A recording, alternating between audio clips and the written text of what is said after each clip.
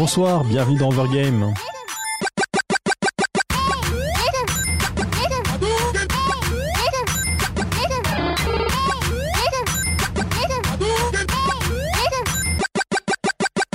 Bonsoir à toutes et à tous, vous êtes sur Cause Commune 93.1 FM, sur Paris en Ile-de-France, ou sur causecommune.fm. Sur le site, vous pourrez également trouver différents liens, donc les liens du Facebook et Twitter de la radio pour suivre l'actualité, les liens du chat pour discuter avec nous si vous le souhaitez, nous sur le chat, et également un lien pour faire des dons à la radio si vous voulez soutenir.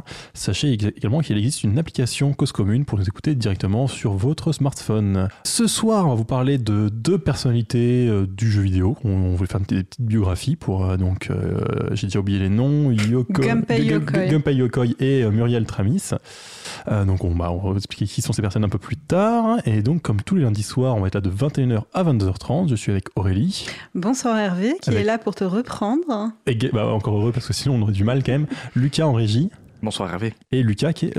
Lucas, oula, ça va être fatigué, ça va être dur ce soir. Et Léo... je peux être là une deuxième fois si tu veux. Ça, non. Et Léo qui donc n'est pas là ce soir. Voilà, cette émission commence très bien. Et puis du coup, je pense qu'à moins qu'on ait quelque chose de particulièrement important à dire que j'ai oublié, qu'Aurélie me reprendra, on va directement commencer par la vie de Gunpei Yokoi. Qui c'est donc ? C'est ça, donc Gunpei Yokoi, donc c'est une personnalité japonaise du jeu vidéo qui est connue plus particulièrement pour avoir travaillé avec la firme Nintendo et avoir développé donc la Game Boy en particulier. Alors je te reprends parce que tu nous as dit de te reprendre au moins une fois là-dessus, c'est le Game Boy. Ah oui, c'est vrai.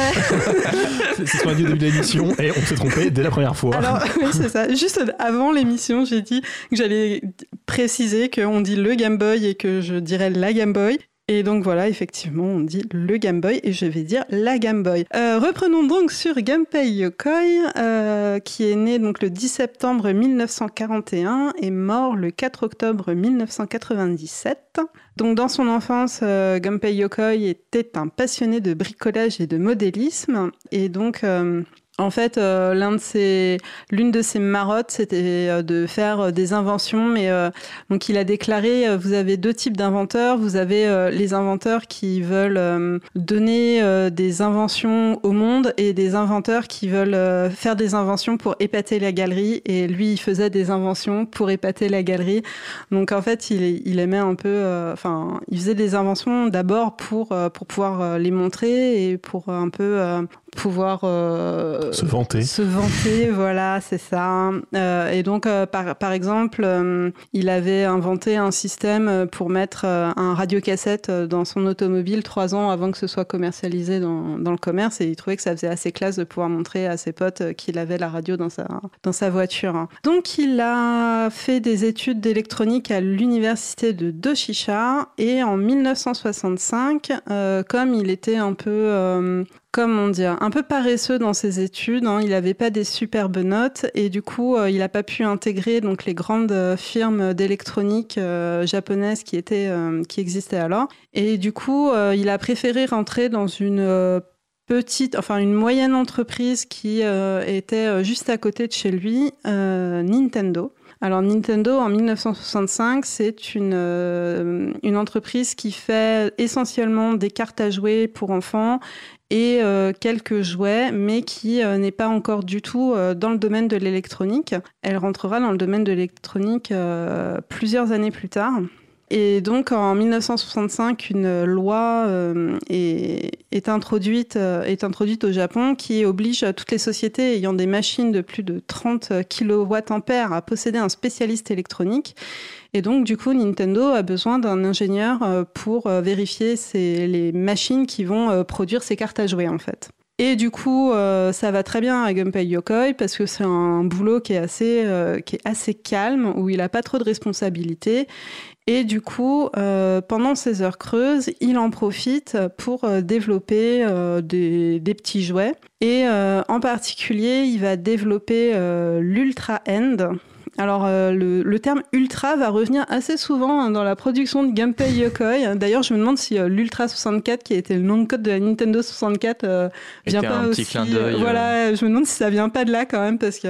En même temps, c'est ce qu'il dit, hein, c'est que lui, ce qu'il veut, c'est impressionner les gens. Donc, effectivement, ton invention, tu l'appelles ultra quelque chose. Oui, c'est puis d'ailleurs, ces petits jouets, il les construisait sur son temps libre et il se débrouillait quand même pour qu'ils soient visibles, hein, parce que dans l'histoire... Alors, ouais, c'est-à-dire que l'histoire raconte que, du coup, il bossait sur son petit jouet et qu'il s'est fait pincer, en fait, par ses supérieurs et qu'il a été convoqué chez le directeur. Ça fait très école quand je te dis comme ça.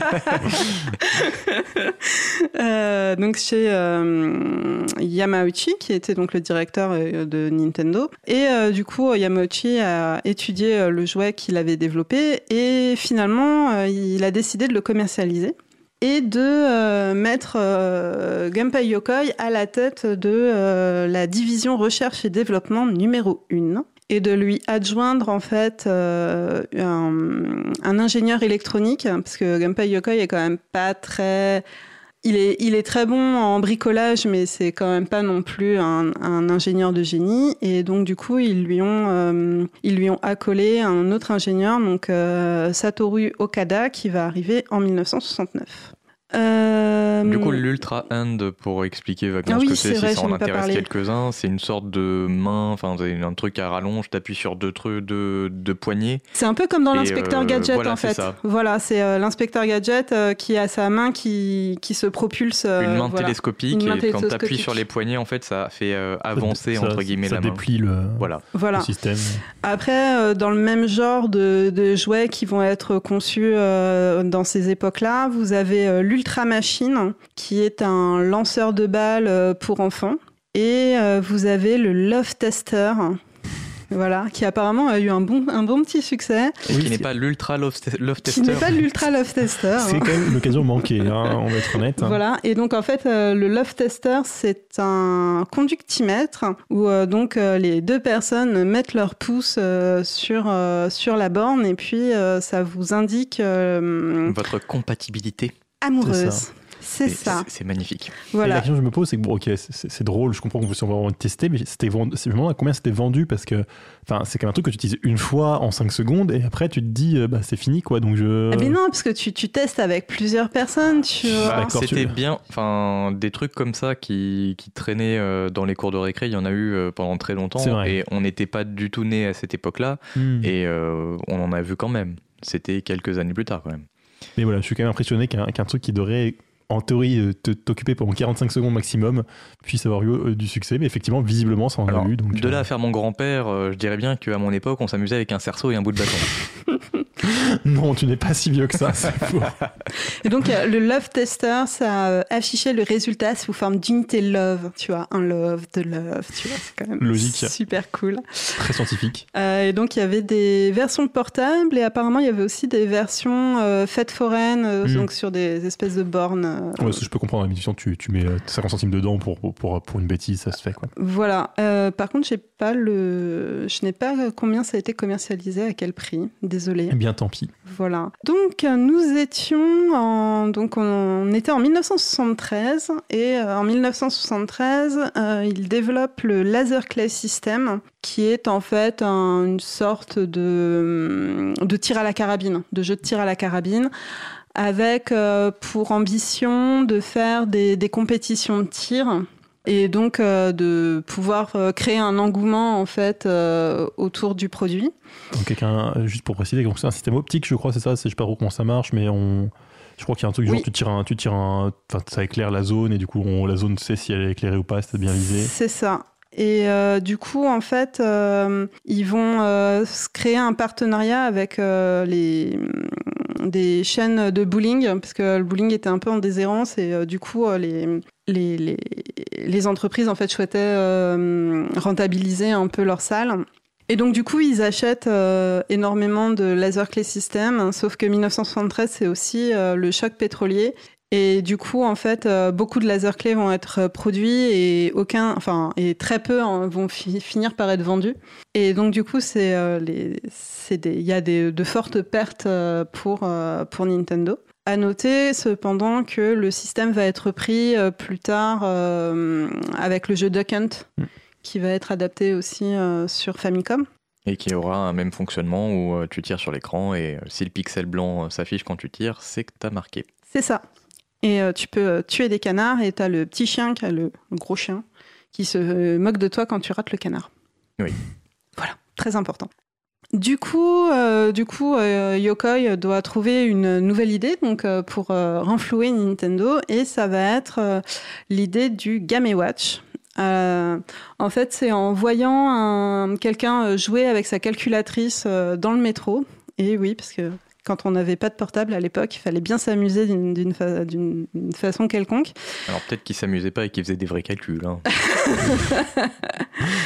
Et donc du coup, Yokoi se dit qu'il y aurait peut-être quelque chose à faire en fait avec sur le principe des écrans de calculatrice LCD. En gros, du coup, avec au début une idée de vraiment passer le temps dans les transports. C'est ça. C'est ça. C'est déjà les jeux smartphones à l'époque, sauf que y a pas de smartphone. C'est quand même une idée assez révolutionnaire pour l'époque de trouver. Donc là, on est en 1900, dans les années, au début, à la fin des années 70, quoi. Bah, surtout que le marché du jeu vidéo est pas vraiment existant à l'époque. Oui, il y a quasiment rien. Et là, du coup, il vise un public qui n'existe pas encore. Enfin, il sait pas à qui s'adresser. Donc là, c'est pour un public adulte.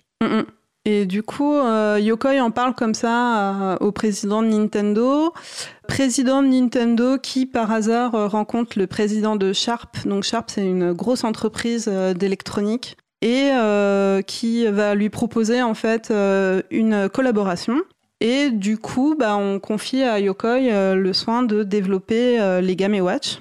Donc entre 1980 et 1991, il y a des dizaines et des dizaines de Game & Watch qui vont être produits et vendus. Et du coup, ça ressemble à quoi un Game & Watch ? Alors, un Game & Watch... C'est une toute petite console, entre guillemets, dans laquelle il n'y a qu'un seul jeu. Et comme c'est des écrans LCD, les premiers écrans LCD, c'est pas des écrans où on peut afficher ce qu'on veut, c'est des écrans avec des images qui sont, entre guillemets, pré-enregistrées dans l'écran, où on les voit, en fait. Et suivant comment est alimenté en courant l'écran, c'est plus ou moins certains pixels qui s'allument. Et dans ce cas-là, dans le cas des Game & Watch, les pixels ont la forme de personnages qui font certaines choses. Typiquement, il y a le jeu de base, c'est le jeu de jonglage, il me semble, et donc on va avoir, je sais plus, 2-3 positions des bras, et en fait, le truc, c'est juste de rattraper les balles comme il faut avec les bonnes positions de bras, mais c'est vraiment très basique. Il y a quoi ? Il doit y avoir 2 boutons, un truc comme ça, juste pour aller à gauche, à droite. C'est ça, c'est juste un petit jeu d'adresse. Pour le premier, je crois que c'est quasiment 2 boutons. Ça dépend des Game & Watch. Ouais, les premiers, il y a 2 boutons. Après, il y en a avec des croix directionnelles et des boutons. Il y en a avec plusieurs écrans. Et du coup, ça s'est vendu à 43,4 millions d'exemplaires à travers le monde, et il y a eu 59 versions de chez Nintendo, parce que après, effectivement, il y a eu quand même beaucoup de copies et beaucoup d'autres entreprises ont créé leur propre Game & Watch. Et donc du coup, ça a été un succès colossal pour la division de Gunpei Yokoi. Sachant que tous ses collègues en fait se foutaient de sa gueule parce que le premier jeu vidéo, ça allait foirer, quoi. Oui, alors ça c'est assez redondant, hein. J'ai l'impression aussi dans la carrière de Yokoi, c'est pareil. C'est en mode tout le monde me reniait, mais moi j'avais raison. C'est ça, moi je vais le faire tout seul dans mon coin, voilà. Et à savoir que déjà dès le début en fait du Game & Watch, Yokoi souhaite une console qui afficherait plus que les pixels préenregistrés en fait, et donc dès le début en fait il réfléchit à une version améliorée des Game & Watch qui va se concrétiser après dans la Game Boy, dans le Game Boy, enfin dans le truc quoi. Dans la console portable de Nintendo, première du nom. Voilà, merci. C'est vraiment plus simple comme ça. Du coup, c'est aussi à cette époque qu'on voit l'apparition de Mario, qui va être développé donc avec Miyamoto, qui va aussi développer donc des Game & Watch. En 1983, donc forte du succès des Game & Watch et de tout l'argent qu'ils ont pu récolter, Nintendo lance la Famicom. Et en fait, donc la NES chez nous. La NES chez nous. Et en fait, la Famicom est développée par le bureau R&D 2 parce qu'en fait, chez Nintendo, vous aviez plusieurs bureaux de recherche et développement, mais c'est pas que chez Nintendo, hein, c'est chez Sega aussi, je crois qu'ils ont un peu le même principe, c'est-à-dire que en fait, ils ont plusieurs départements de recherche et développement, et ils vont les mettre en concurrence les uns avec les autres pour créer une émulation et la stimulation, voilà. Et donc du coup, avec l'argent emmagasiné par le bureau recherche et développement 1, le bureau recherche et développement 2 va sortir la Famicom, et donc ils vont récolter les lauriers en fait, hein, parce que la Famicom c'est pareil, c'est un énorme succès. Donc c'est la première console de salon, c'est une des plus connues de manière générale.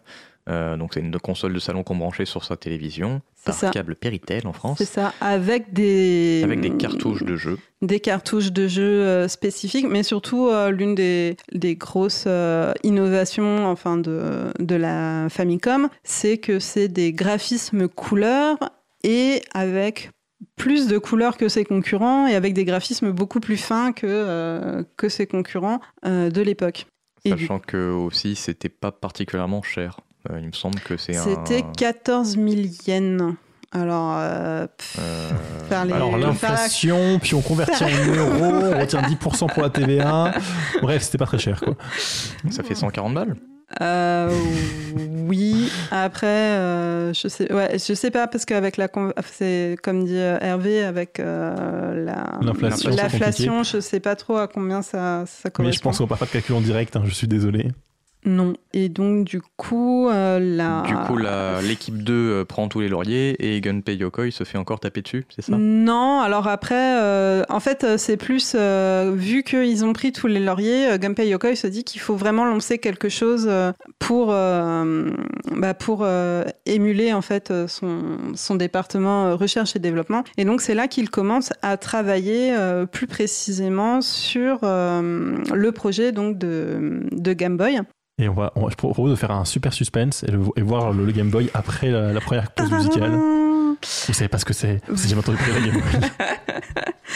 Alors, la première pause musicale. Alors, je tiens à signaler qu'on choisit les musiques en avance. Donc, cette musique-là a été choisie la semaine dernière et que le fait qu'elle s'appelle Ride the Fire n'a rien à voir avec l'actualité qu'on a malheureusement aujourd'hui dans Paris. Donc, je suis désolée pour ce titre. C'est Ride the Fire composé par Daisuke Ishiwatari et interprété par Naoki Hashimoto pour Guilty Gear Design. Cause commune, cause-commune.fm 93.1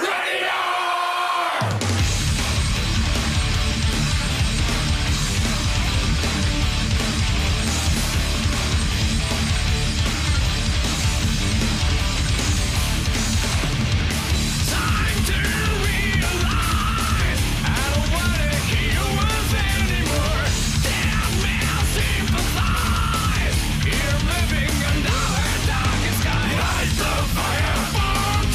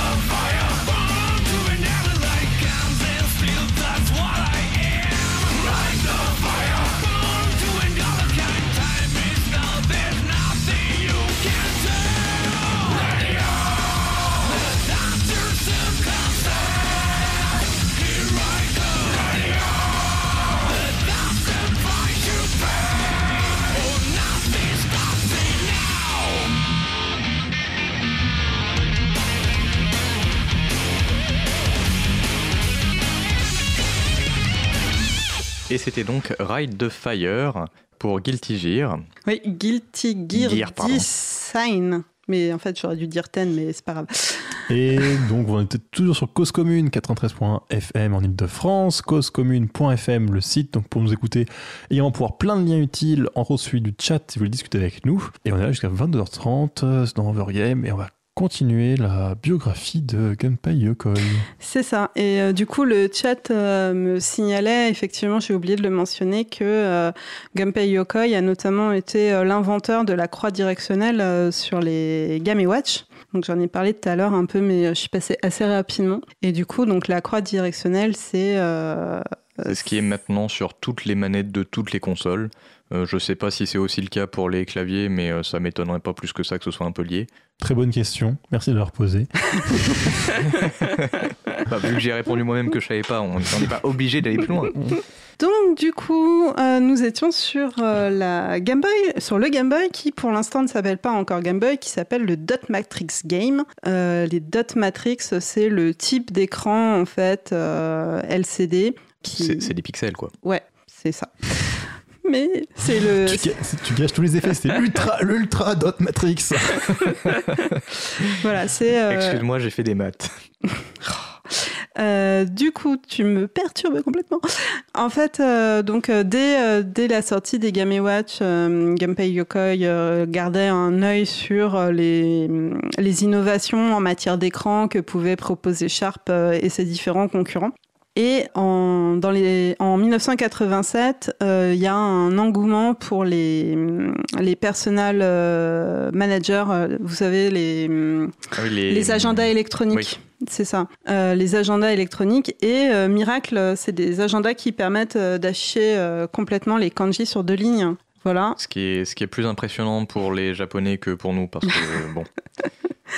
Nous, on est capable de faire de l'alphabet avec des trucs un peu faciles. C'est plus compliqué de dessiner de beaux kanji que de faire de l'alphabet latin. Et du coup, en 87... Pardon, excusez-moi. Ils pensent qu'avec ces nouveaux écrans, ça y est, on va pouvoir faire des Game & Watch évoluer enfin. Et du coup, ils demandent le feu vert de sa direction pour lancer un projet un projet de console portable qui prendrait la relève des Game & Watch, qui continue toujours à être produit d'ailleurs. Donc le 10 juin, le feu vert est lancé et va commencer donc la phase de développement du Game Boy, qui va passer par plusieurs crises internes et notamment en fait au niveau du choix de l'écran. Donc à l'époque en fait il y a des écrans noirs et blancs et les écrans couleurs commencent à émerger. Notamment chez la concurrence. Oui. Il me semble. Pas encore. Peut-être pas au moment du développement, non, mais au moment de la sortie. Pas à ce moment-là en fait. À ce moment-là, il n'y a pas vraiment de concurrence. Et du coup, Gunpei Yokoi s'oriente plus sur les écrans noirs et blancs parce qu'ils sont moins chers et que l'autonomie est plus longue. Contrairement, et d'ailleurs la suite lui donnera raison, hein, parce que quand la Game Gear va sortir, la Game Gear a une autonomie extrêmement faible et il faut 6 piles LR6 pour une autonomie de 2 heures, voilà. Et donc l'aspect portail du Game Gear est assez limité en fait. Et donc on va lui savonner la planche plusieurs fois. Donc la première fois en fait ils vont avoir un premier partenariat avec Citizen, qui est une entreprise une autre entreprise d'électronique qui proposait des écrans assez bon marché et de bonne qualité. Sauf que finalement, au dernier moment, le directeur de Nintendo va dire non, on va rester chez Sharp, avec qui on a des bonnes relations. De bonnes relations, parce qu'avec qui on avait développé le Game & Watch. Sauf qu'au final, ça va leur faire perdre beaucoup de temps de développement. C'est ça. Et puis, du coup, en fait, le problème, c'est que Sharp, en fait, ils n'avaient pas de technologie comparable à cette époque-là. Et du coup, il a fallu pas mal ramer pour qu'ils aient un écran. Et ensuite, il y a donc finalement Sharp propose un premier écran et Gunpei Yokoi va valider cet écran et lancer la production donc pour 40 milliards de yens. Et donc il va proposer son prototype au président de Nintendo Yamauchi, qui va prendre le prototype en main et qui va dire mais qu'est-ce que c'est que ce truc, on n'y voit rien, et qui va stopper net. Donc en 1988, le projet donc DMG, Dot Matrix Game à l'époque, qui va être surnommé aussi par les concurrents en interne, donc par l'autre division de recherche et développement, le Damage. Voilà, en disant que de toute façon, ça va plomber Nintendo et que ce truc, ça va jamais marcher. Il me semblait que c'était Damege. Oui, alors il y a l'abréviation de jeu qui va pas marcher. C'est ça, il y a les deux. Il y a Damege et Damage. Les deux fonctionnent en fait. Et apparemment, ils utilisaient les deux parce que c'est des grands comiques. Voilà. Et donc, finalement, Sharp va revenir avec un nouvel écran qui va leur permettre de développer le Game Boy, qui va leur permettre de sortir en 1989 avec le succès qu'on connaît parce que, effectivement, donc Gunpei Yokoi avait raison. Ce qui compte d'abord, c'est l'autonomie, plus que d'avoir un écran couleur extrêmement beau comme pourra l'avoir la Game Gear. Et l'autre point sur lequel il va avoir raison, même si je te coupe l'herbe sous le pied et que tu voulais en parler plus tard, c'est qu'un gros truc qui a motivé ses choix dans toutes ses conceptions, c'est le rapport prix des technologies, c'est-à-dire qu'il a une philosophie, je ne sais plus quels sont les termes exacts, pensée latérale des technologies désuètes. C'est ça, de prendre des technologies bien éreintées pour être sûr qu'elles soient pas chères et qu'on sait très bien ce qu'on peut faire avec, de manière à faire des développements et des conceptions abordables pour le commun des mortels. Voilà, parce que son credo sur le Game Boy, c'était que on pouvait pas vendre une console portable plus chère qu'on ne vendait une console de salon, parce que dans l'esprit des gens, une console de salon devait valoir plus cher.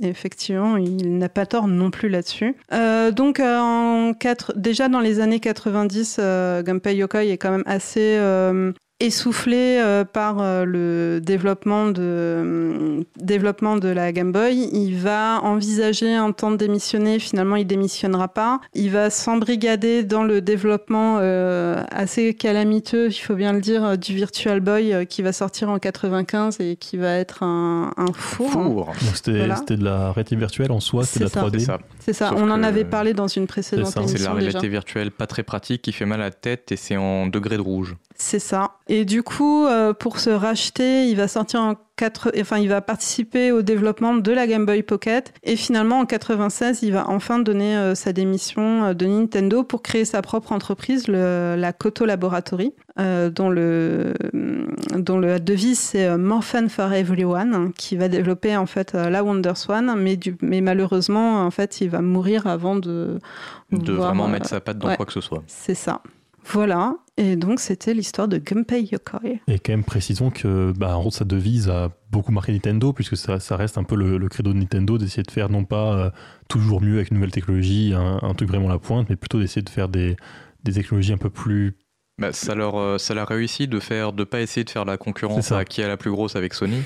Plutôt, moi j'ai une bonne idée, je vais partir dessus et j'espère que ça marchera bien, quoi. Disons qu'ils ont un peu essayé ça avec la Nintendo 64 et qu'ils se sont vite rendus compte qu'ils pouvaient pas rivaliser. Qu'ils n'ont pas la plus grosse avec Sony. Qu'ils n'ont pas la plus grosse avec Sony et qu'ils pouvaient pas rivaliser. Et du coup, finalement, ils en sont revenus et effectivement, ils sont revenus au précepte de Gunpei Yokoi. Mais du coup, il y a toujours plein d'anecdotes qui traînent dans l'industrie à son sujet, comme la DS qui serait inspirée de ses Game & Watch et compagnie. Voilà, et je vous invite à aller lire donc la biographie de Gunpei Yokoi aux éditions Pixel Love si vous voulez en savoir plus. Et on va passer à Muriel Tramis. Donc, qui n'a absolument rien à voir. Hein. Sans transition. Sans transition. Non, c'est juste, on manque de temps pour les transitions. On n'a plus le temps pour faire des transitions. Donc, Muriel Tramis, c'est donc c'est une femme, une martiniquaise, qui, du coup, a été un peu pionnière dans le jeu vidéo, entre autres français. Et entre autres, peut être connue par les auditeurs si vous avez joué à des jeux comme Adibou, puisqu'elle a aidé à la conception de ces jeux. L'autre raison éventuelle, c'est qu'elle a reçu la Légion d'honneur. Tout à fait. Je pensais le faire ça en surprise à la fin. Désolé. Donc, elle naît en 58 28 en Martinique. Elle commence par faire un bac C, donc ça c'était le bac S pour les vieux. Elle va faire des études à Paris pour être ingénieure en spécialité automatisme et informatique. Et elle commence sa carrière par faire 5 ans dans l'aérospatiale. Donc a priori pas de jeux vidéo, hein, à moins que les jeux vidéo mènent à la violence, parce que peut-être que la violence mène aux jeux vidéo. Oui, parce que l'aérospatial côté armement. C'est ça, pas côté fusée. Elle s'occupait effectivement de missiles anti-navires et de drones cibles, si j'ai bien compris, mais c'est ce qu'elle dit dans l'interview. Elle forme également un personnel militaire qui est à l'époque assez novice en informatique, mais elle est également amatrice de jeux d'aventure principalement. À l'époque, c'est souvent des jeux de textuels finalement. Et elle va avoir un peu une opportunité puisqu'elle va faire un stage de marketing, alors toujours rien à voir avec le jeu vidéo, mais au studio Cocktail Vision, donc un studio de jeux vidéo. Donc on lui commande une étude de marché sur les freins et les motivations des agences de publicité à l'usage des palettes graphiques. J'ai aucune idée de ce que ça veut dire précisément, mais visiblement du coup c'est son premier contact quand même. Je crois qu'elle a fait une mission quand même d'1 an, un truc comme ça, donc pour Cocktail Vision. Cocktail Vision, c'est un studio qui existera de environ 85 à 2005. Et du coup ça va un peu permettre de lancer sa carrière dans le jeu vidéo du moins, puisque c'est quand même un domaine qui l'intéresse. Et du coup elle va commencer à développer un premier jeu, donc ça va être Willow qui sortira en 1987. Donc Willow, elle collabore avec Patrick Chamoiseau, qui est donc un auteur martiniquais qui a reçu le prix Goncourt en 92, et qui sont également amis d'enfance. Donc en fait, du coup, elle profite de ses compétences de conteur, d'auteur, pour essayer de bâtir une histoire et l'intrigue, et de ses compétences à elle du côté plutôt informatique et système interactif, pour donc créer un jeu vidéo, mais également de leur culture martiniquaise, puisque donc ce premier jeu s'inspire d'une légende, donc la légende des jarres d'or, selon lequel les colons et maîtres d'esclaves allaient parfois cacher leur or dans des jarres, donc aller dans une montagne, demander à un esclave de creuser un trou pour enterrer les jarres, et ensuite tuer l'esclave, et comme ça son fantôme gardait le trésor. Et surtout, il ira pas dire aux voisins. Et aussi, voilà, c'est ça. C'est quand même tout bénef. Et donc, effectivement, ce premier jeu, on joue je sais plus comment c'est appelé dans le jeu, mais bref, un psychique, je sais pas comment dire ça, quelqu'un qui parle au fantôme pour enquêter sur un problème de maison hantée. Et donc en plus, encore une fois, il y a un contexte assez local, puisque donc ça se passe à Saint-Pierre, la capitale de Martinique, avant qu'elle soit détruite par l'éruption de la montagne Pelée en 1902. Donc visiblement, il y a aussi, alors j'ai pas joué au jeu, pour être honnête, mais il y a aussi visiblement un peu cette limite de temps dans le jeu, de faire ça avant que la ville ne soit détruite. Notons d'ailleurs que ce jeu était récompensé par une médaille d'argent du service culturel de la mairie de Paris, donc visiblement pour le côté à la fois scénario assez original et pour le fait que ce soit peut-être pas mais en tout cas un des premiers jeux antillais à voir le jour. C'est bizarre que la mairie de Paris récompense un jeu antillais, tu vois. Écoute, je pense qu'il y a quelqu'un qui s'y intéressait, c'est déjà pas mal, parce que bon, c'est vrai que mine de rien, j'ai dit que c'était en combien ? C'était en 1987. Déjà, effectivement, une femme antillaise qui fait des jeux vidéo, c'était déjà assez exceptionnel. Donc c'est déjà bien que ça ait pu voir le jour. Et les deux séparés, c'est déjà assez exceptionnel. Oui, donc ça. Les deux fusionnés, c'est très rare. Et donc effectivement un intérêt de ce premier jeu, c'est que du coup elle va utiliser un peu sa culture martiniquaise. En gros, ce qu'elle précise c'est que elle l'a pris par elle-même, parce qu'en fait donc visiblement ils dépendaient de l'Académie de Bordeaux, et du coup les programmes qu'ils avaient, c'était des programmes de France, français métropolitains. Donc effectivement on lui a expliqué que c'était les Gaulois, et que l'histoire c'est l'histoire de l'Europe et compagnie. Et visiblement les périodes coloniales, l'esclavagisme, c'est pas quelque chose sur lequel on insistait beaucoup, et c'est vrai que c'était du coup intéressant de proposer déjà un peu ce contexte-là dans ce premier jeu. Mais c'était aussi quelque chose qu'elle a fait donc son second jeu, donc en 88, donc Freedom, les guerriers de l'ombre, avec un titre franglais horrible, toujours avec Patrick Chamoiseau, donc il continue de collaborer pour ces jeux. Et là, c'est encore plus clair comme thème, puisqu'on joue un ou une esclave dans une plantation martiniquaise au XVIIIe siècle. Et le but, ça va être de s'échapper. Donc, on a une nuit pour s'échapper. Du coup, en fait, alors ce qui est amusant, c'est quelque chose qui va aussi revenir dans pas mal de ces jeux, c'est qu'il y a beaucoup de mélange de styles. C'est-à-dire que c'est plutôt un jeu d'aventure à la base, ça reste ce qu'elle apprécie le plus. Mais il y a un petit côté stratégie, puisqu'on peut recruter d'autres esclaves, mais plus on est nombreux, plus moins être discret. On peut faire des diversions, on peut mettre le feu à une partie de la plantation. Il y a un petit côté jeu de rôle, puisqu'on peut choisir parmi 4 personnages qui vont avoir différentes compétences en crochetage, etc. Il y a aussi des petits bouts de combat. C'est-à-dire que donc l'idée, c'est que quand on s'échappe, on peut soit tomber sur, je sais plus, le contremaître, des trucs comme ça, ou même des chiens qui sont lancés à notre poursuite. Et il va y avoir 2 styles de combat, donc soit plutôt après personne pour un peu esquiver les chiens, soit en 2D un peu en mode jeu de combat. Bref, visiblement c'est un jeu dans lequel il y a plein de petits styles de jeu qui sont intégrés pour faire un tout. Je sais pas si je vais te couper l'herbe sous les pieds, mais ce que j'avais vu à son sujet, c'est également qu'elle avait un petit peu apporté sa patte aux jeux point and click et compagnie, parce que les jeux qu'elle appréciait, c'était des jeux qu'elle trouvait trop textuels, où il se contentait en fait d'avoir une interface uniquement textuelle, où ça te coupait un petit peu de l'ambiance, parce que tu tapes ce que tu veux que ton personnage fasse, mais t'es pas du tout sûr de ce qu'il faut taper, et des fois tu tapes 3 fois le même mot, ça marche pas, en fait tu t'es trompé, il y avait un E à la fin, et ça te coupe, et du coup elle a changé l'interface en modifiant la façon dont tu interagis avec l'environnement. Tout à fait, c'est exactement ce que j'allais dire, et je savais tout ce que tu viens de dire sans aucun problème. Genre, on n'y croit pas une seconde. C'est bizarre.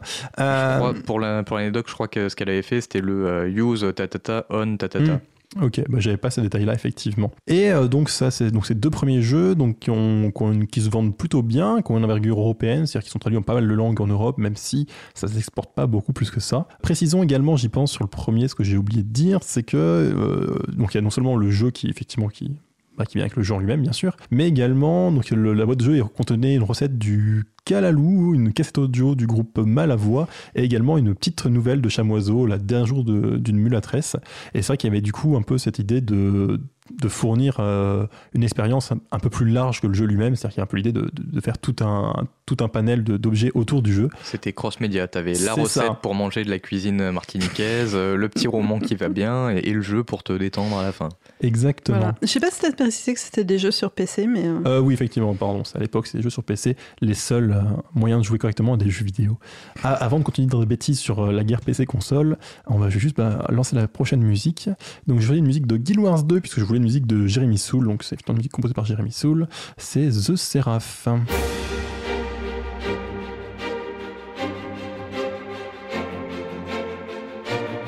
Cause commune, cause-commune.fm 93.1.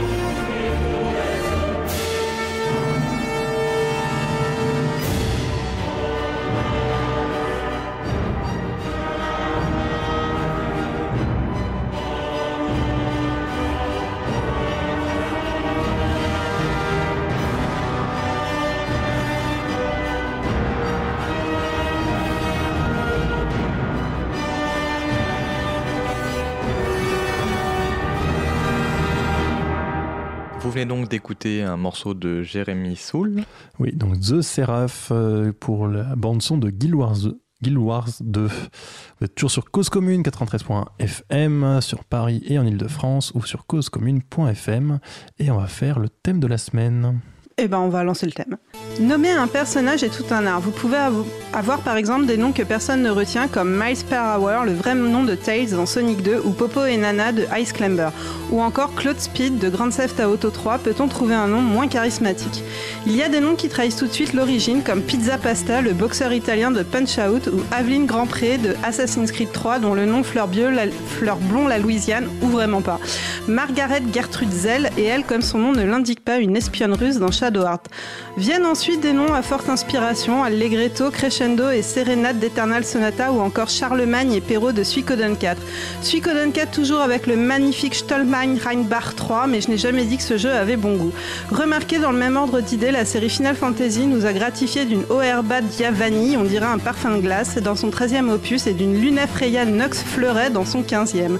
Les personnages féminins inspirent décidément, avec une Estelis Sidos Eurasain dans Tales of Vesperia, ou encore Talizora Narreya de Mass Effect. Génie sage dans Tales of Symphonia fait sobre en comparaison, mais appeler son personnage comme une vache n'est pas lui faire honneur. Sinon, il vous reste à l'appeler Zatman comme dans Guilty Gear. Et j'imagine qu'il t'en restait plein. Oui. Mais aujourd'hui, elle l'avait pas dit, tu vois, donc t'aurais pu lui laisser le bénéfice du doute. Et du coup, on va repartir sur Muriel Tramis. Donc, si vous voulez nous rejoindre, créatrice de jeux, une femme martiniquaise. Et donc, on avait vu ces 2 premiers jeux, donc avec des thèmes sérieux qui parlent de la culture martiniquaise, de l'esclavage, etc. Donc, l'étape suivante logique, c'était les jeux érotiques, puisqu'en 1989 sort Emmanuel. Donc, effectivement, son studio avait racheté les fameux livres d'Emmanuel Arsane. Enfin, les droits. Les droits du livre. Oui, racheter des livres, c'est un peu de logique. Oui, c'est pas très compliqué. Donc effectivement, même si c'est une histoire originale, je suis pas sûr qu'il y ait grand rapport avec les histoires déjà existantes. À savoir de ce aussi... que j'en avais vu, c'était une approche assez différente. À savoir aussi que Emmanuel avait connu ses heures de gloire à l'époque avec la sortie du film. Mais je crois qu'ils avaient repris l'image avec la fille dans sa chaise j'aurais dû dans le jeu. J'aurais dû me douter que tu connaissais ce sujet par cœur. Emmanuel quand même, enfin, je sais pas, c'est connu. De ce que j'en avais entendu, enfin de ce que j'ai entendu dire dans une interview, elle avait changé l'histoire, c'était la suite de l'histoire et Emmanuel en avait marre, elle s'est cassée et le protagoniste doit chercher pourquoi. On joue son petit ami qui doit la reconquérir. Alors je suis un peu partagé. D'un côté, j'ai vu une interview effectivement où elle explique que son idée c'est de proposer un jeu où la femme n'est pas une femme objet, où elle maîtrise son désir et voilà, où c'est sympa, tu vois, un peu féministe. D'un autre côté, visiblement, ça consistait à être son petit ami, à draguer plein d'autres filles pour augmenter son potentiel de drague, trouver des statuettes érotiques pour augmenter tout son charisme et la reconquérir. Du coup, je suis un peu partagé, mais n'ayant pas joué au jeu, je ne peux pas vraiment affirmer. Le gameplay ne s'alignait pas avec le propos, c'est ça encore une fois, j'ai pas joué au jeu qui est quand même un peu vieux pour moi, donc je ne peux pas affirmer. Dans la même lignée, donc en 90, elle sort Geisha, donc encore une fois un jeu plutôt érotique. Ce que dit Wikipédia, encore une fois, je n'ai pas pu tout fouiller, c'est que la presse spécialisée a pointé le manque d'intérêt du jeu.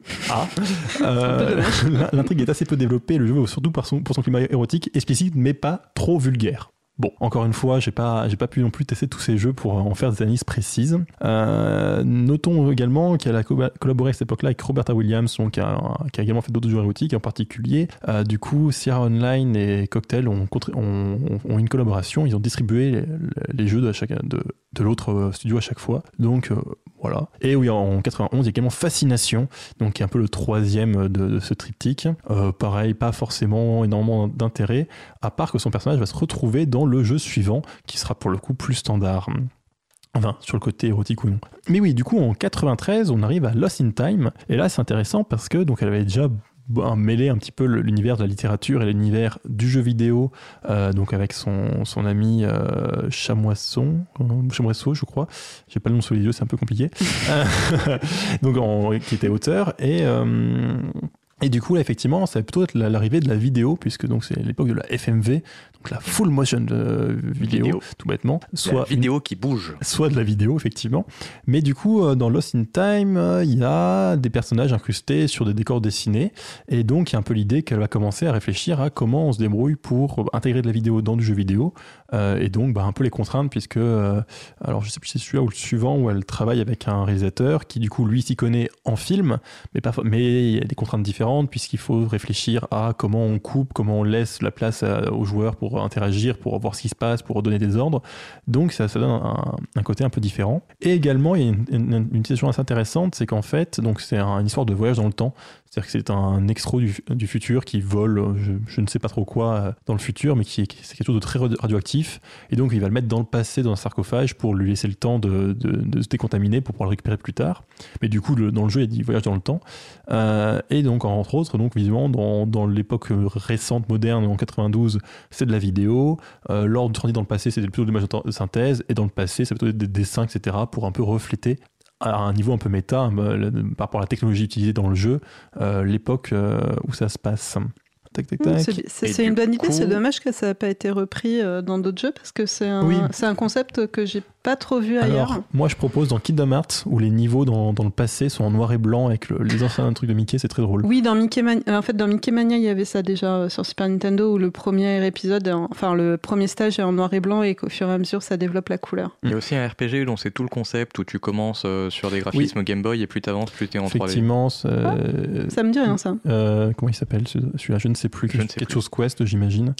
Il faut retrouver le nom, effectivement, où c'est sympa. En fait, où, quand tu avances dans l'histoire, en même temps, tu avances dans la technologie en fait, du jeu.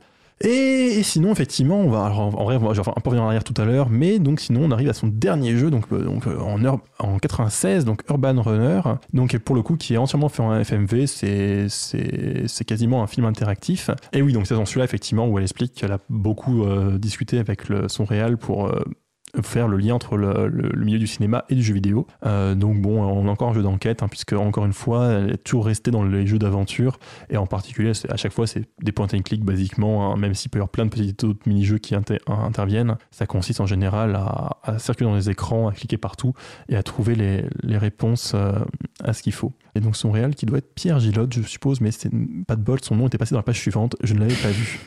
Ouais, c'est sa carrière un peu de base, sauf qu'elle a également collaboré sur les Goblins. Goblins. Donc, Et t'as pas particulièrement parlé de Daddy Boo non plus? Mais après, en fait, je vais faire un deuxième retour en arrière, attention, c'est compliqué. Donc là, c'est une série un peu à part, mais j'ai découvert, mais ça m'a beaucoup amusé. Donc le premier Goblin s'écrit avec 3 i, parce qu'on contrôle 3 personnages qui vont chacun avoir des caractéristiques différentes, et donc encore une fois, par contre, c'est du point and click, jeu d'aventure assez classique à part cette particularité. Donc là, c'est en 91. En 92, on fait Goblins avec 2 i, mais 2. Donc c'est Goblins 2, où on contrôle 2 personnages. En 93, on fait Goblins 3, mais avec un seul personnage. En fait, le nombre de i, le numéro est inversement proportionnel. Voilà, et donc ils n'ont pas pu faire le 4, parce que sinon ça faisait Globls, c'est ça. C'était pas difficile, c'était impossible à prononcer. Du coup, le 4 en 94 s'appelle Woodruff et le Schneeball d'Azimut. Voilà, parce qu'il n'y avait plus de possibilités. Bon, alors, ça, effectivement, donc encore une fois, une autre série d'aventures donc, avec qui elle collabore. Ce qui est intéressant, quand même, c'est dans le 4, où en fait, c'est beaucoup plus libre sur les idées du créateur, et en particulier on retrouve des thèmes en route de colonisation, puisqu'il y a alors que je trouve le nom, c'est des bouzouks, qui sont donc des mutants pacifiques doués d'une grande intelligence, mais qui se font exploiter par les humains, en route dans la ville, ils sont tout en bas, etc. Et donc on retrouve quand même des thèmes qui lui étaient chers. Mais effectivement, ce pourquoi elle est principalement connue, du moins les jeux le jeu qui a le plus marqué ma génération, je dirais, même si je n'ai pas joué, ce sont des jeux éducatifs. C'est-à-dire qu'en fait, elle est co-conceptrice de la gamme ADI, donc accompagnement didacticiel intelligent, contrairement aux concurrents qui faisaient des accompagnements didacticiels idiots. Donc c'est une franchise qui est créée en 1990. En fait, à la base, c'est des logiciels, des jeux vidéo éducatifs. C'est quelque chose qu'il faisait déjà dans sa boîte. Même si, en fait, c'était étendu. C'est-à-dire qu'il y a des bandes dessinées, il y a de la musique, il y a un peu de tout. Et l'idée, c'est donc, alors il y avait Adi qui était destiné aux 10-14 ans, Adibou pour les 4-7 ans et Adibou Chou pour les 18 mois, 3 ans. Bon, bah ça, c'est effectivement du jeu éducatif, donc il y a un peu tous les niveaux. Hein. J'ai regardé rapidement la gamme, je me suis endormi devant parce que t'as toutes les versions pour toutes les classes possibles. T'en as en maths, en français, en CE1, CE2, CE, CM1, enfin bref, ils ont vraiment tout fait ce qui était possible. Mais du coup, effectivement, ça fait mine de rien encore une autre carrière. C'est vrai qu'effectivement, donc elle a fait d'abord sa carrière elle militaire, a fait l'armement, elle a fait du marketing. Du marketing, du jeu d'aventure un peu engagé, un petit peu. D'aventure, point and click. Des jeux érotiques. Des serious games. Et là, effectivement, serious game, effectivement, du jeu éducatif, puisque donc, effectivement, typiquement, à Dibou, donc c'était des séries de mini-jeux éducatifs ou pas. D'ailleurs, il y a aussi beaucoup de trucs pour s'occuper, pour faire de l'éveil de manière assez générale, et qui a beaucoup marqué les générations. Hein. Moi, c'est que alors, pour ceux d'ailleurs qui ne savent pas du tout ce que c'est qu'Adibou, c'est un jeu éducatif qui est, en tout cas pour Adibou et les jeux pour les moins scolarisés, c'était pas tant que ça porté sur le système scolaire, c'était plus porté sur l'éveil, et ce qui en faisait donc un jeu éducatif avec plus de jeux que d'éducatifs, et du coup t'avais plus l'impression de jouer à un jeu que de jouer que de faire du travail. Je sais pas si je suis clair. Oui, c'est clair. C'est très clair, il n'y a pas de souci. Et après, comme tous les jeux pour enfants de ce genre-là, c'est des dessins très cartoon avec des trucs qui rebondissent dans tous les sens et qui plein de bruitage partout. Voilà. Dès que tu cliques quelque part, ça fait du bruit. C'est important de faire du bruit pour garder l'attention des enfants. Mais du coup, effectivement, ça a quand même un beau succès, ces jeux-là. Et j'insiste, moi j'ai beaucoup de camarades, il se reconnaîtra, qui me saoulent avec des références à Adibou que je ne comprends pas parce que je n'y ai pas joué. Moi non plus, et Lucas non plus. Si, t'as joué à Adibou? Si, j'ai dû y jouer quand j'étais bien jeune, mais je m'en rappelle à peine. Voilà, moi on m'a déjà chanté la chanson des 3 petits chats. C'est pas particulièrement passionnant quand tu connais pas la référence. Paix à ton âme. C'est ça. Notons quand même que donc son studio, donc Cocktail Vision, donc s'est fait racheter à plusieurs moments. Alors j'ai pas tout suivi les 15 rachats parce que c'est un peu compliqué, mais au final effectivement à la fin c'est plus Cocktail, c'est Vivendi Universal. Donc elle quitte en février 2003 pour créer sa propre entreprise. Société, ouais. Donc dans la technologie de l'information et de la communication. En particulier elle travaille à la reconstitution de patrimoine archéologique de Saint-Pierre en 3D. Donc effectivement toujours du coup un peu à la fois dans le même sujet et à la fois encore une fois dans un style quand même très différent. Donc effectivement, en fin de carrière, techniquement, elle doit toujours travailler, il faut calculer son âge, je ne sais plus exactement. En 2011, oui, elle travaille encore. Elle publie également des romans, parce que pourquoi pas. Donc au cœur du Giromont en 2011 et en 2013, des contes créoles et cruels, parce que ça manquait un petit peu à sa carrière. Et donc également, où est-ce que je l'ai noté ? Voilà, elle est nommée au rang de chevalier de la Légion d'honneur, donc en juillet 2018, et la distinction lui est remise de la Paris Games Week, donc en octobre 2018. Donc c'est la première femme et deuxième personnalité issue du monde du jeu vidéo en France à recevoir cette distinction. T'as pas parlé de sa reconstitution VR ? J'ai dit rapidement que, je sais pas, c'est blablabla. Non, bref, elle a bossé aussi dans la réalité virtuelle après le jeu vidéo. Oui, c'est pas le truc de reconstitution de patrimoine archéologique, ou c'est encore autre chose en fait ? C'est ça, mais j'ai pas capté que t'avais parlé de réalité virtuelle. C'est lamentable. Et dire à ce qui paraît, sa boîte devrait, je crois qu'il y a plus ou moins un projet de serious game, donc logiciel de comportement civique, etc. Mais ça, j'ai pas eu trouvé beaucoup d'informations, donc je ne sais pas exactement. Et du coup, on n'a pas dit comment s'appelait sa société, donc c'est Avantilles. C'est ça, Avantilles, même si à mon avis, ça s'appelait aussi... Oui, dans l'éthique, ça s'appelait Avantilles, tout à fait. Et en tout cas, elle avait l'air de dire qu'après avoir reçu sa Légion d'honneur, qu'elle retournerait bien refaire un remake de ses premiers jeux. Et du coup, il y avait quelques artworks que je vous invite à aller regarder. C'est quand même vachement plus moderne. Oui, en même temps, quand même, quand on regarde les premiers jeux, mine de rien, c'est en... Alors, je sais pas lesquels premiers c'est le tout premier, celui avec l'histoire des jardins. C'était 87, c'est ça ? Oui, je remonte mes notes. 1987 sur Atari ST. C'est ça, donc voilà, c'est d'époque, quoi.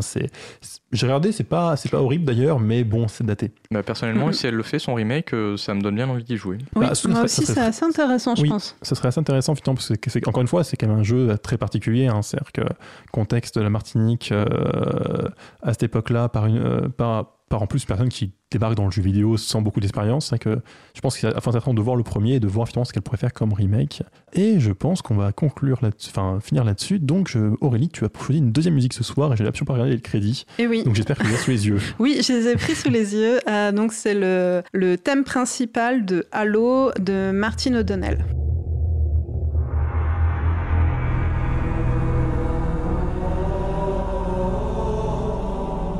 Cause commune 93.1.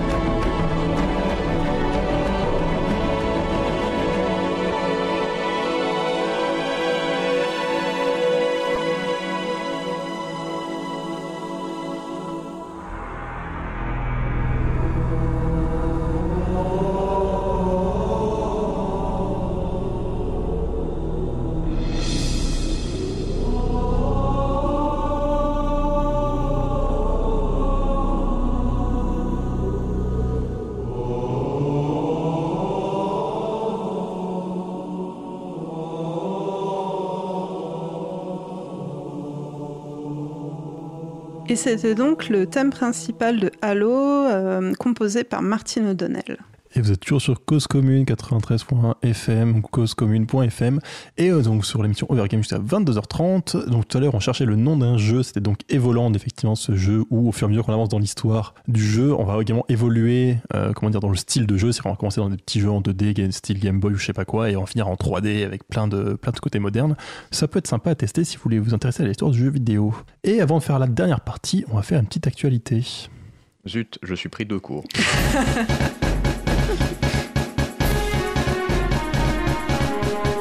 Ce que j'aime, c'est ton jeu d'acteur. Et donc, la France est championne du monde de foot. Cocorico, Marseillaise, tout ça. Si vous suivez un tant soit peu mieux que moi l'actualité sportive, vous devez vous dire que j'ai du retard. Mais c'est parce que je vous parle d'e-sport sur FIFA 19 et de la FIFA In-Nation Cup qui s'est déroulée ce week-end à Londres. Cette compétition faisait s'affronter 20 pays au travers de 40 joueurs et c'est donc l'équipe française qui a remporté la finale. Corentin Maestreo Tullier de Vitality et Lucas Daex Cuillerier de PSG eSport, donc de la branche eSport du club parisien. Ces deux jeunes personnes de 19 ans ont ainsi récupéré une prime de 20 000 € chacun. Ce qui est amusant, c'est que cette compétition est organisée par la FIFA, qui avait déjà organisé d'autres compétitions du même genre. Si certaines personnes veulent opposer sport et e-sport, la FIFA voit visiblement un intérêt à jouer sur les deux tableaux. Est-ce purement par intérêt financier et pour occuper le secteur grandissant de l'e-sport ou pour la beauté du ballon rond? Je ne saurais le dire. Autre élément original, c'est que ce sont des pays qui se sont affrontés ici, contrairement aux itérations précédentes qui se contentaient d'opposer des simples joueurs ou des clubs, et contrairement à l'e-sport en général, où les équipes sont souvent mixtes, d'un point de vue nationalité du moins. Cela veut entre autres dire que ces deux joueurs ont dû se préparer à jouer ensemble sans être dans la même équipe, ce qui est courant dans le foot classique, mais inhabituel en e-sport. Mais s'il faut retenir une chose, c'est que la France est doublement championne du monde de foot, une performance pour l'instant unique, profitons-en pour taquiner nos voisins. C'était très beau. Merci. Tu me dis pas tout ça pour meubler les 5 secondes qu'il te fallait pour trouver le bouton pour faire le petit bruit. 5 secondes, je suis trop vache. Et du coup, en dernière partie, on se disait qu'on parlait un peu des jeux autobiographiques. Mais tu spoil tout. Ah bah non, mais c'est pas grave. J'avais une petite gradation pour dire que y avait la biographie où c'est l'œuvre où tu racontes l'histoire de quelqu'un. T'as l'autobiographie où c'est quelqu'un qui raconte sa propre histoire. Et après t'as aussi les autofictions où c'est une fiction d'une autobiographie. Et dans tout ça, il y a des jeux qui s'inspirent de toutes ces œuvres comme ça. Et notamment certains jeux dont je vais parler. Donc je vais annoncer tout de suite, pour être honnête, que je me suis un peu inspiré d'un épisode d'un podcast concurrent qui s'appelle « Je game moi non plus ». Donc c'était l'épisode 58 sur les autobiographies. Donc voilà, je cite mes sources. Donc le premier jeu dont je vais vous parler ce soir, c'est The Beginner's Guide, qui est plus ou moins censé être l'héritier de Stanley Parable, mais en fait c'est un peu un flop parce que en fait c'est le même narrateur que dans The Stanley Parable qui raconte comment il fait expérimenter, tester aux joueurs des morceaux de jeu qu'il a trouvés et qu'il a récupérés dans le PC d'un ami développeur qui a arrêté de faire des jeux et qui les fait tester aux joueurs pour lui montrer à quel point cet ami avait fait des jeux rigolos et dans l'espoir que cet ami les voit et un jour refasse des jeux. Et tout du long, il raconte effectivement un peu l'histoire et ce qu'il comprend dans les jeux, ce qu'il interprète sur son ami, et du coup, l'autobiographie vient de là aussi, de toute la narration qui est autour. Oui, c'est ça. Du coup, il y a un petit côté found footage, j'ai trouvé ça, regardez. Sauf que d'un côté, c'est très intéressant, le côté je vous explique comment on peut analyser du game design, comment on peut comprendre ce que l'auteur a voulu dire dans une œuvre vidéoludique. C'est vrai que c'est pas courant, mais d'un autre côté, je trouve ça très désamorcé par le fait que ce soit franchement poussif. J'y ai joué, c'est pas très long, mais c'est quand même pas spécialement agréable. Enfin, personnellement, j'ai pas passé un bon moment. Je dirais aussi que je trouve qu'il y a une ou deux bonnes idées, très bonnes au début, mais en fait, rapidement, les idées sont un peu. Alors, typiquement, donc l'idée, c'est que chaque jeu a un peu un concept pour dire, voilà, ce jeu-là a vraiment cette idée-là derrière. Et typiquement, je sais qu'au début, il y a un jeu où on peut que reculer, ce qui est assez drôle, parce que du coup, on est obligé de marcher en arrière, du coup, on voit pas où on va, et le jeu en profite pour changer ce qui est derrière nous, quand on peut pas regarder, pour un peu tricher, etc. Ce que je trouvais très intéressant. J'étais en mode, waouh, trop bien, cette idée-là est vraiment géniale. Et pas forcément une idée à faire pendant des heures, mais c'est une idée où je me suis dit, ah oui, il y a vraiment de la narration à faire avec ça, parce que du coup, il y a un message pas forcément très subtil sur comment on fait pour aller de l'avant, des trucs comme ça. Mais les suivants sont beaucoup plus standards, en fait, comme jeu. Et du coup, je trouve que, à part un, je sais plus, alors j'ai joué longtemps, je sais plus exactement les détails, mais à part un ou deux où vraiment j'ai trouvé que c'était intéressant, les autres c'est un peu plus poussif, effectivement, quoi, plus classique, et il y a une narration et c'est un peu tout, quoi. Sans compter que le narrateur désamorce lui-même certains effets, c'est-à-dire que à un moment on va rentrer dans une prison et le narrateur nous fait sortir tout de suite et il dit bon, normalement si je vous faisais jouer le jeu, il fallait rester 1 heure. Donc certes, ça aurait été très chiant à jouer, mais en plus, comme il le fait à plusieurs endroits, notamment un simple labyrinthe qui suffirait de résoudre, tu te dis, bah du coup, j'expérimente même pas ce que le développeur voulait nous faire faire. Après, ça fait partie de l'idée d'avoir le narrateur qui désamorce, mais oui, c'est pas forcément une grande réussite. Donc voilà, dans la série des biographies autographiées et autofiction, je trouvais que c'était un petit départ pétard mouillé. Du coup, pour aller dans une autre ambiance et une toute autre réussite, je vous conseille d'essayer Dysphoria, DYS4IA, qui est un petit jeu flash assez rapide à faire. On peut le finir en 6 minutes. J'ai regardé combien de temps Aurélie avait mis pour le faire. Le temps que je lui dise que ça existait, elle a mis 6 minutes avant de répondre qu'elle avait fini. Du coup, c'est un petit jeu flash qui a été créé et qui est complètement biographique pour le coup. Donc, c'est quelqu'un qui souffre de dysphorie, donc du genre. C'est-à-dire qu'elle ne s'identifie pas de la même façon que ce qu'elle est née.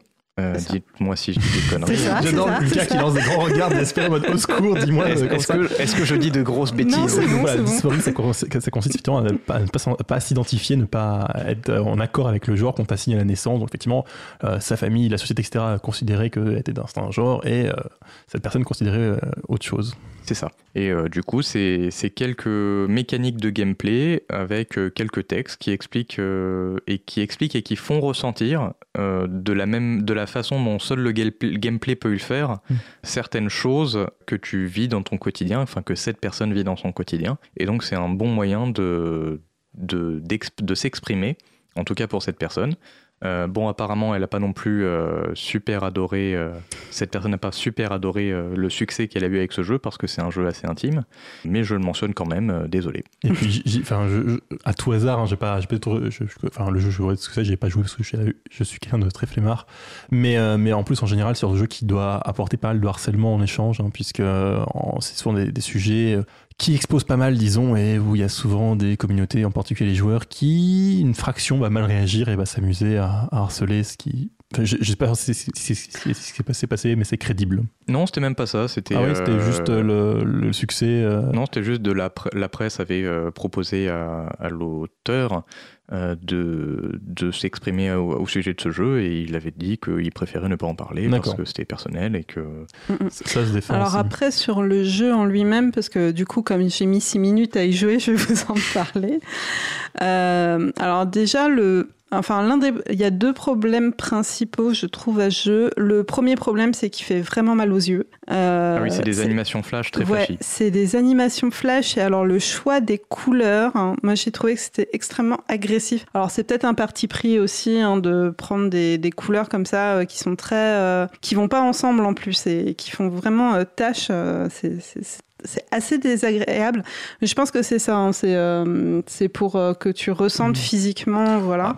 Ça me ressent. Enfin, j'ai ressenti un petit peu les aplats de couleurs Atari. C'est ça. C'est exactement ça. C'est peut-être un parti pris simplement. Par ailleurs, c'est aussi un petit jeu fait par une personne. Il y a un côté un peu artistique, je sais pas comment dire ça, mais c'est peut-être artisanal plutôt. Artisanal, oui, mais les deux. C'est-à-dire que je pense qu'il y a moins de contraintes. C'était pas un jeu fait pour être vendu au grand public. Oui, d'accord, mais je pense que tu te rends compte quand même que les couleurs, le rose et le bleu côte à côte, je précise juste que c'est pas la même je pense qu'il y a aussi une volonté d'avoir des couleurs un peu agressives, enfin des couleurs qui dérangent en fait. Voilà. Et après, sur la mécanique de gameplay en tant que telle, alors il y a 4 stages, donc chaque stage correspond à une étape de sa vie, donc ça c'était assez intéressant en fait. Et donc chaque stage est découpé en espèces de mini-jeux. Le problème c'est que en fait, donc vous avez le mini-jeu et vous avez une narration en même temps. Et le truc c'est que des fois, on comprend pas le mini-jeu, et qu'une fois que la narration est finie,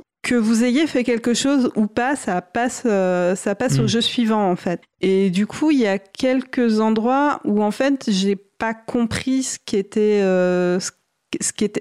qu'elle avait voulu transmettre en fait, parce que le temps que je lise ce qui était marqué en anglais et que j'essaye de comprendre ce que représentaient les sprites, en fait, j'ai pas tout à fait, j'ai pas vraiment compris le mini-jeu. J'ai très envie de dire que c'est parce que t'es un peu lente, mais je suis désolé. Non mais bon, désolé, je suis un peu méchant. Oui, complètement. Et du coup, je suis harcelée et voilà. Et du coup, je vais demander à Hervé de... quoi. Non, je pense que c'est Lucas de faire le jeu suivant. Je suis désolé. Voilà. Et voilà. Et donc du coup, après, donc ce jeu-là m'a laissé un peu dubitative sur l'efficacité pour transmettre le message en fait. Moi, j'avais pensé que ça marchait bien, mais effectivement, si tu l'as pas ressenti tel quel, peut-être que ça ne parle pas à tout le monde. Mais d'un côté, après, c'est un peu... je suis pas sûre que ce soit beaucoup plus efficace qu'une vidéo YouTube où tu racontes face à face ce que tu as vécu en fait. YouTube ou Dailymotion. Oui, pardon, une vidéo quoi. Je sais pas, il y a quoi d'autre comme Vimeo, ça existe encore?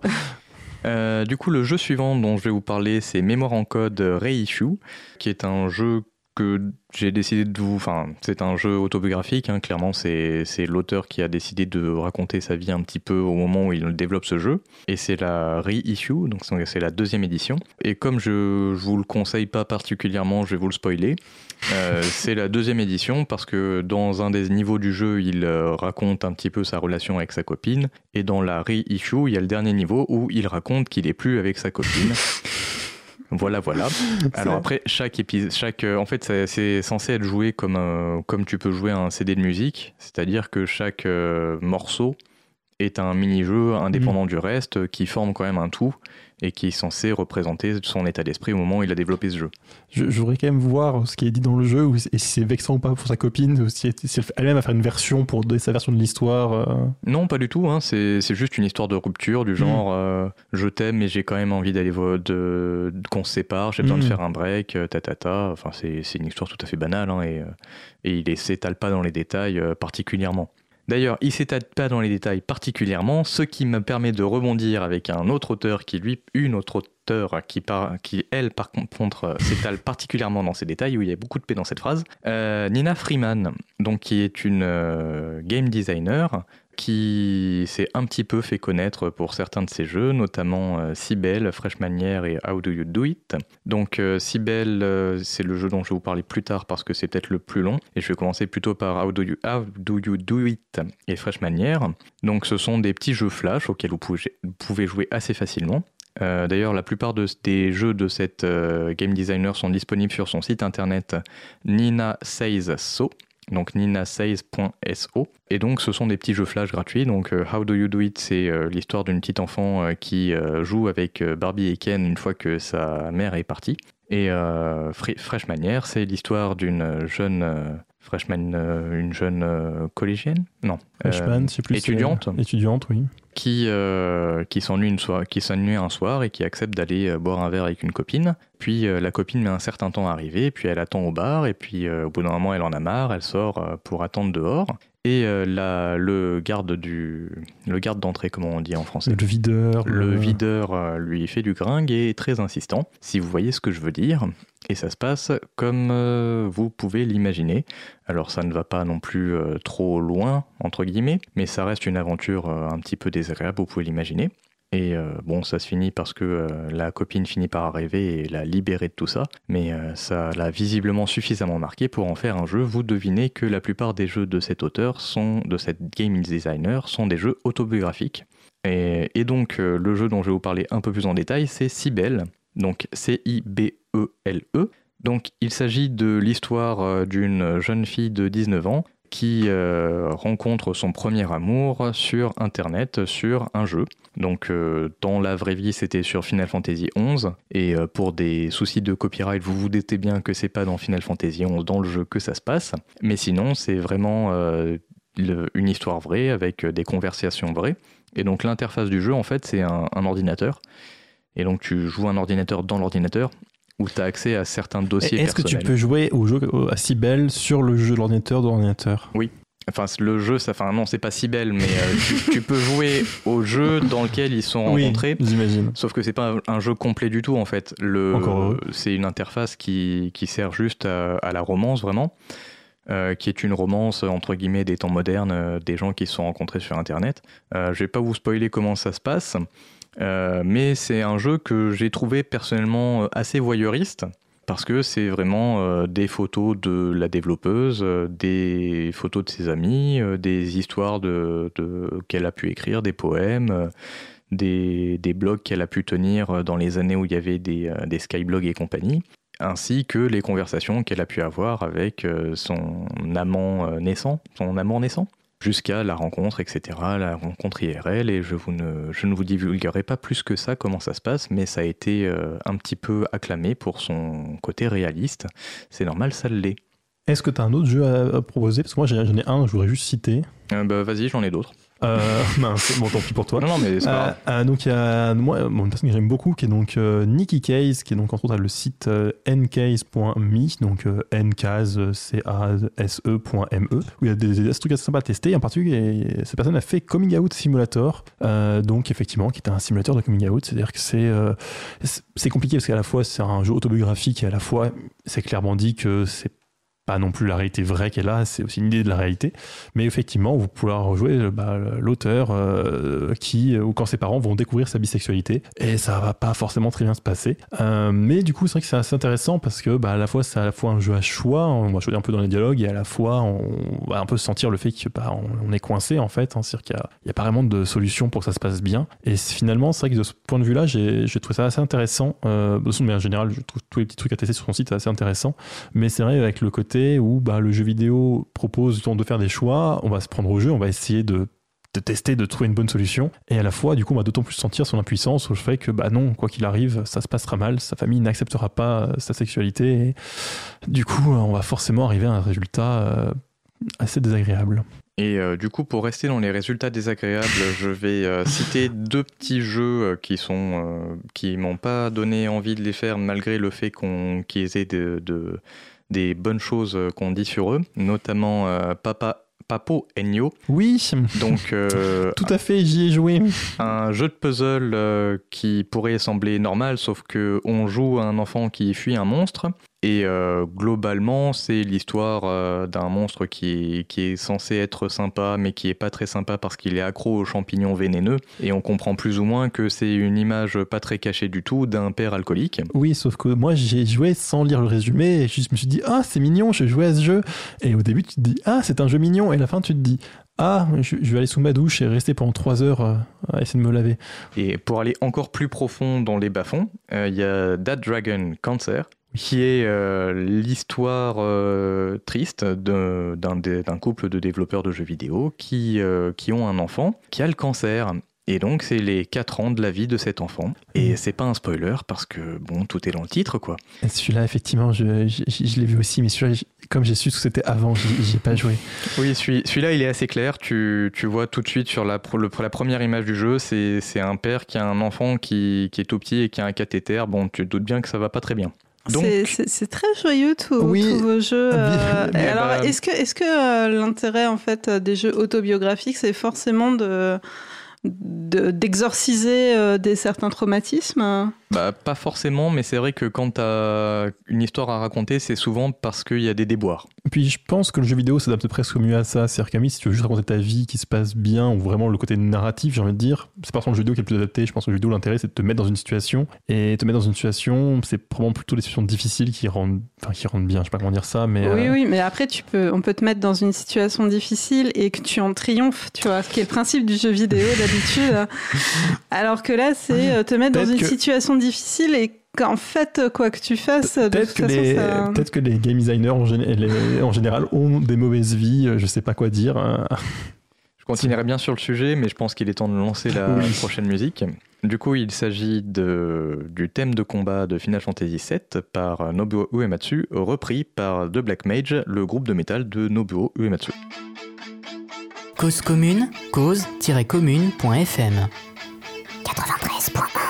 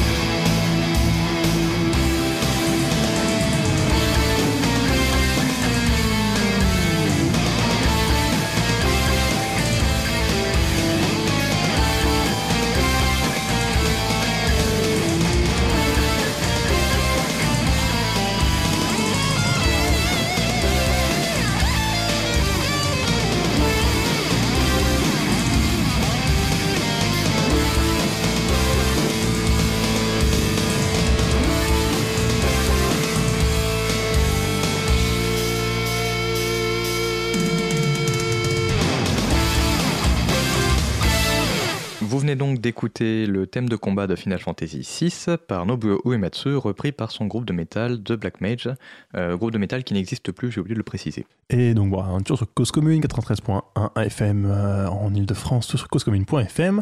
Ça va être la fin de notre émission, puisqu'on Overgame c'est juste à 22h30. On va directement passer au jeu de la semaine.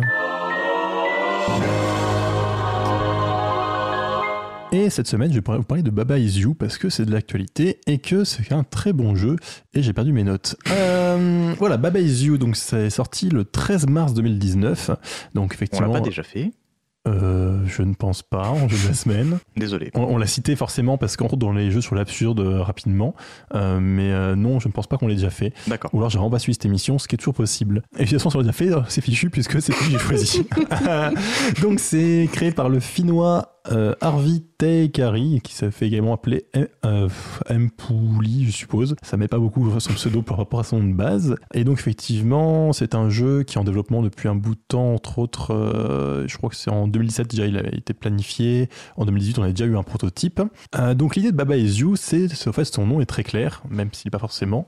L'idée en fait, c'est que le titre du jeu, Baba Is You, c'est une des règles du jeu. C'est-à-dire qu'en fait, dans le jeu, quand c'est un jeu en 2D vu du dessus, il va y avoir des mots à l'écran qui ont formé des règles du jeu. Donc typiquement, la règle de base, c'est Baba Is You, vous jouez Baba. Baba, c'est vous. Donc Baba, c'est un petit personnage d'écran, vous allez pouvoir bouger. Et typiquement, l'un des premiers niveaux, enfin même le premier pour apprendre vraiment la base, on va y avoir Baba Is You, vous êtes Baba. Il va y avoir Flag is Win, le drapeau c'est la victoire, et Wall is Stop, les murs vous arrêtent. Et donc vous allez vous avancer, vous cognez au mur et vous dire ah je peux passer, et arriver sur le drapeau, vous avez gagné. Bravo. Sauf qu'en fait, l'idée c'est que dans ce jeu, rien n'a de valeur de base. C'est-à-dire qu'il va y avoir des niveaux où, en général, le jeu est sympa, et vous mettez les murs vous arrêtent et le drapeau fait gagner. Mais il y a aussi des des niveaux où la lave va être la victoire, les clés vont vous arrêter, les portes vont vous tuer et je sais pas, et vous allez contrôler un mur, parce qu'en fait ce qui compte c'est les règles du jeu affichées à l'écran, et surtout vous allez pouvoir modifier ces règles. C'est-à-dire que s'il est marqué Wall is Stop, les murs vous arrêtent, et si vous pouvez pousser un des mots pour qu'ils soient plus alignés et que du coup la règle ne marche plus, les murs vous arrêtent plus, vous passez au travers.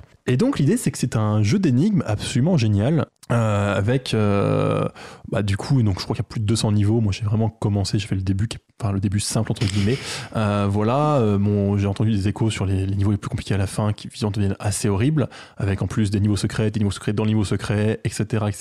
Et du coup l'idée c'est que en fait ce jeu se retrouve en route beaucoup, c'est-à-dire que avec ce concept de base, donc il y aura à la fois des mots différents, c'est-à-dire que vous avez des mots avoir juste des trucs qui vous arrêtent, ceux qui vous tuent, qui font gagner, puis des trucs à ouvrir avec du coup pour ouvrir faut une clé, faut dire que la clé ouvre, sinon ça ne compte pas, etc. Mais du coup il va y avoir un côté aussi très drôle, parce qu'effectivement, encore une fois, comme tous les objets peuvent avoir des fonctionnalités, enfin la fonctionnalité d'un objet ne correspond pas à son image forcément, il va y avoir plein de possibilités. Alors il va y avoir des niveaux en poème, parce qu'il y a un niveau où il y a le poème classique, je sais plus, alors c'est quoi, c'est Rose is Red, je sais plus quoi, bref, mais en gros t'as les couleurs qui peuvent être possibles. Les roses sont rouges, les violettes sont bleues, et quelque chose d'autre comme ça. Et donc il y a un des niveaux avec ça, et en fait on va modifier le poème pour réussir à gagner, parce que le fait que les objets soient bleus ou pas, ça change rien, mais vous pouvez devenir bleu si vous avez envie. Et du coup c'est vrai que c'est un jeu par contre qui est vraiment casse-tête, parce que il y a des moments comme ça on est devant, moi j'ai bloqué sur un niveau, faut que je rentre chez moi pour essayer de le faire, où j'ai accès grosso modo à 5 mots, donc en vrai il n'y a pas beaucoup de possibilités, je devrais trouver, et je ne trouve pas, et je ne vois pas tout ce qu'il faut faire avec ces 5 mots, et c'est absolument horripilant. Et on peut parfois vraiment partir dans une mauvaise direction, alors que, parce qu'on se dit qu'on a une idée qui marche pas du tout, alors qu'en plus la solution est beaucoup plus simple, et du coup ça en fait un jeu vraiment très sympa. Et entre autres le jour où effectivement vous tombez sur un niveau où entre autres un truc que vous pouvez faire, c'est du coup vous pouvez contrôler un personnage, mais vous pouvez aussi contrôler, par exemple si vous contrôlez les murs, vous contrôlez tous les murs à la fois qui se mettent à se déplacer vers la victoire, ce qui en fait effectivement un jeu aussi assez drôle. Mais du coup, est-ce qu'il y a plusieurs façons de gagner un stage, ou est-ce qu'il n'y a qu'une seule façon ? Alors ça dépend un petit peu. Au début il y a souvent plusieurs façons, parce qu'en fait quand on connaît des trucs un peu plus avancés, des astuces, ça peut aider. Après je crois qu'assez rapidement quand même il n'y a plus qu'une seule solution pour finir les niveaux, et de toute façon en général quand tu en as trouvé une, tu passes au suivant en transpirant, en disant ouf c'est bon j'ai trouvé, ça fait déjà plaisir. Et est-ce que les niveaux sont en temps limité ? Non, tout ton temps. Tu peux aussi rembobiner, c'est-à-dire que si tu fais une erreur parce que tu pousses un truc dans un coin que tu peux plus récupérer, tu peux juste revenir en arrière d'une case ou revenir à zéro. Il y a des niveaux qui sont un peu relous quand même, parce que pas de manipulation à faire, et ça peut être un peu long, mais globalement le jeu est pas du tout, enfin le jeu est assez dur de base, il s'amuse pas à te mettre en plus des limites par-dessus. Donc c'est un jeu qui vous coûte environ 13€, 12,50€, et donc il existe sur PC, sur tous les OS il me semble, et sur Switch. Et ça va être la fin de notre émission. Donc, d'ailleurs, on a testé un concept un peu original de faire des biographies. On va peut-être recommencer avec d'autres personnages parce qu'en vrai, il y en a plein d'autres intéressants à tester. Dites-nous si ça vous a plu. Tout à fait. Et du coup, la semaine prochaine, on vous parlera, je l'ai noté, mais je l'ai déjà perdu, de tout ce qui est saga, suite, remake, remaster et compagnie, pour un peu voir comment ça influe sur les jeux et ce qu'on peut en dire. Et je vous remercie d'avoir suivi cette émission. Je remercie également mon équipe partielle de ce soir, donc Aurélie et Lucas. Bonne soirée. Et je vous souhaite une bonne soirée. À la semaine prochaine. Est-ce que j'ai bien calculé ? Oui, c'est parfait. Musique !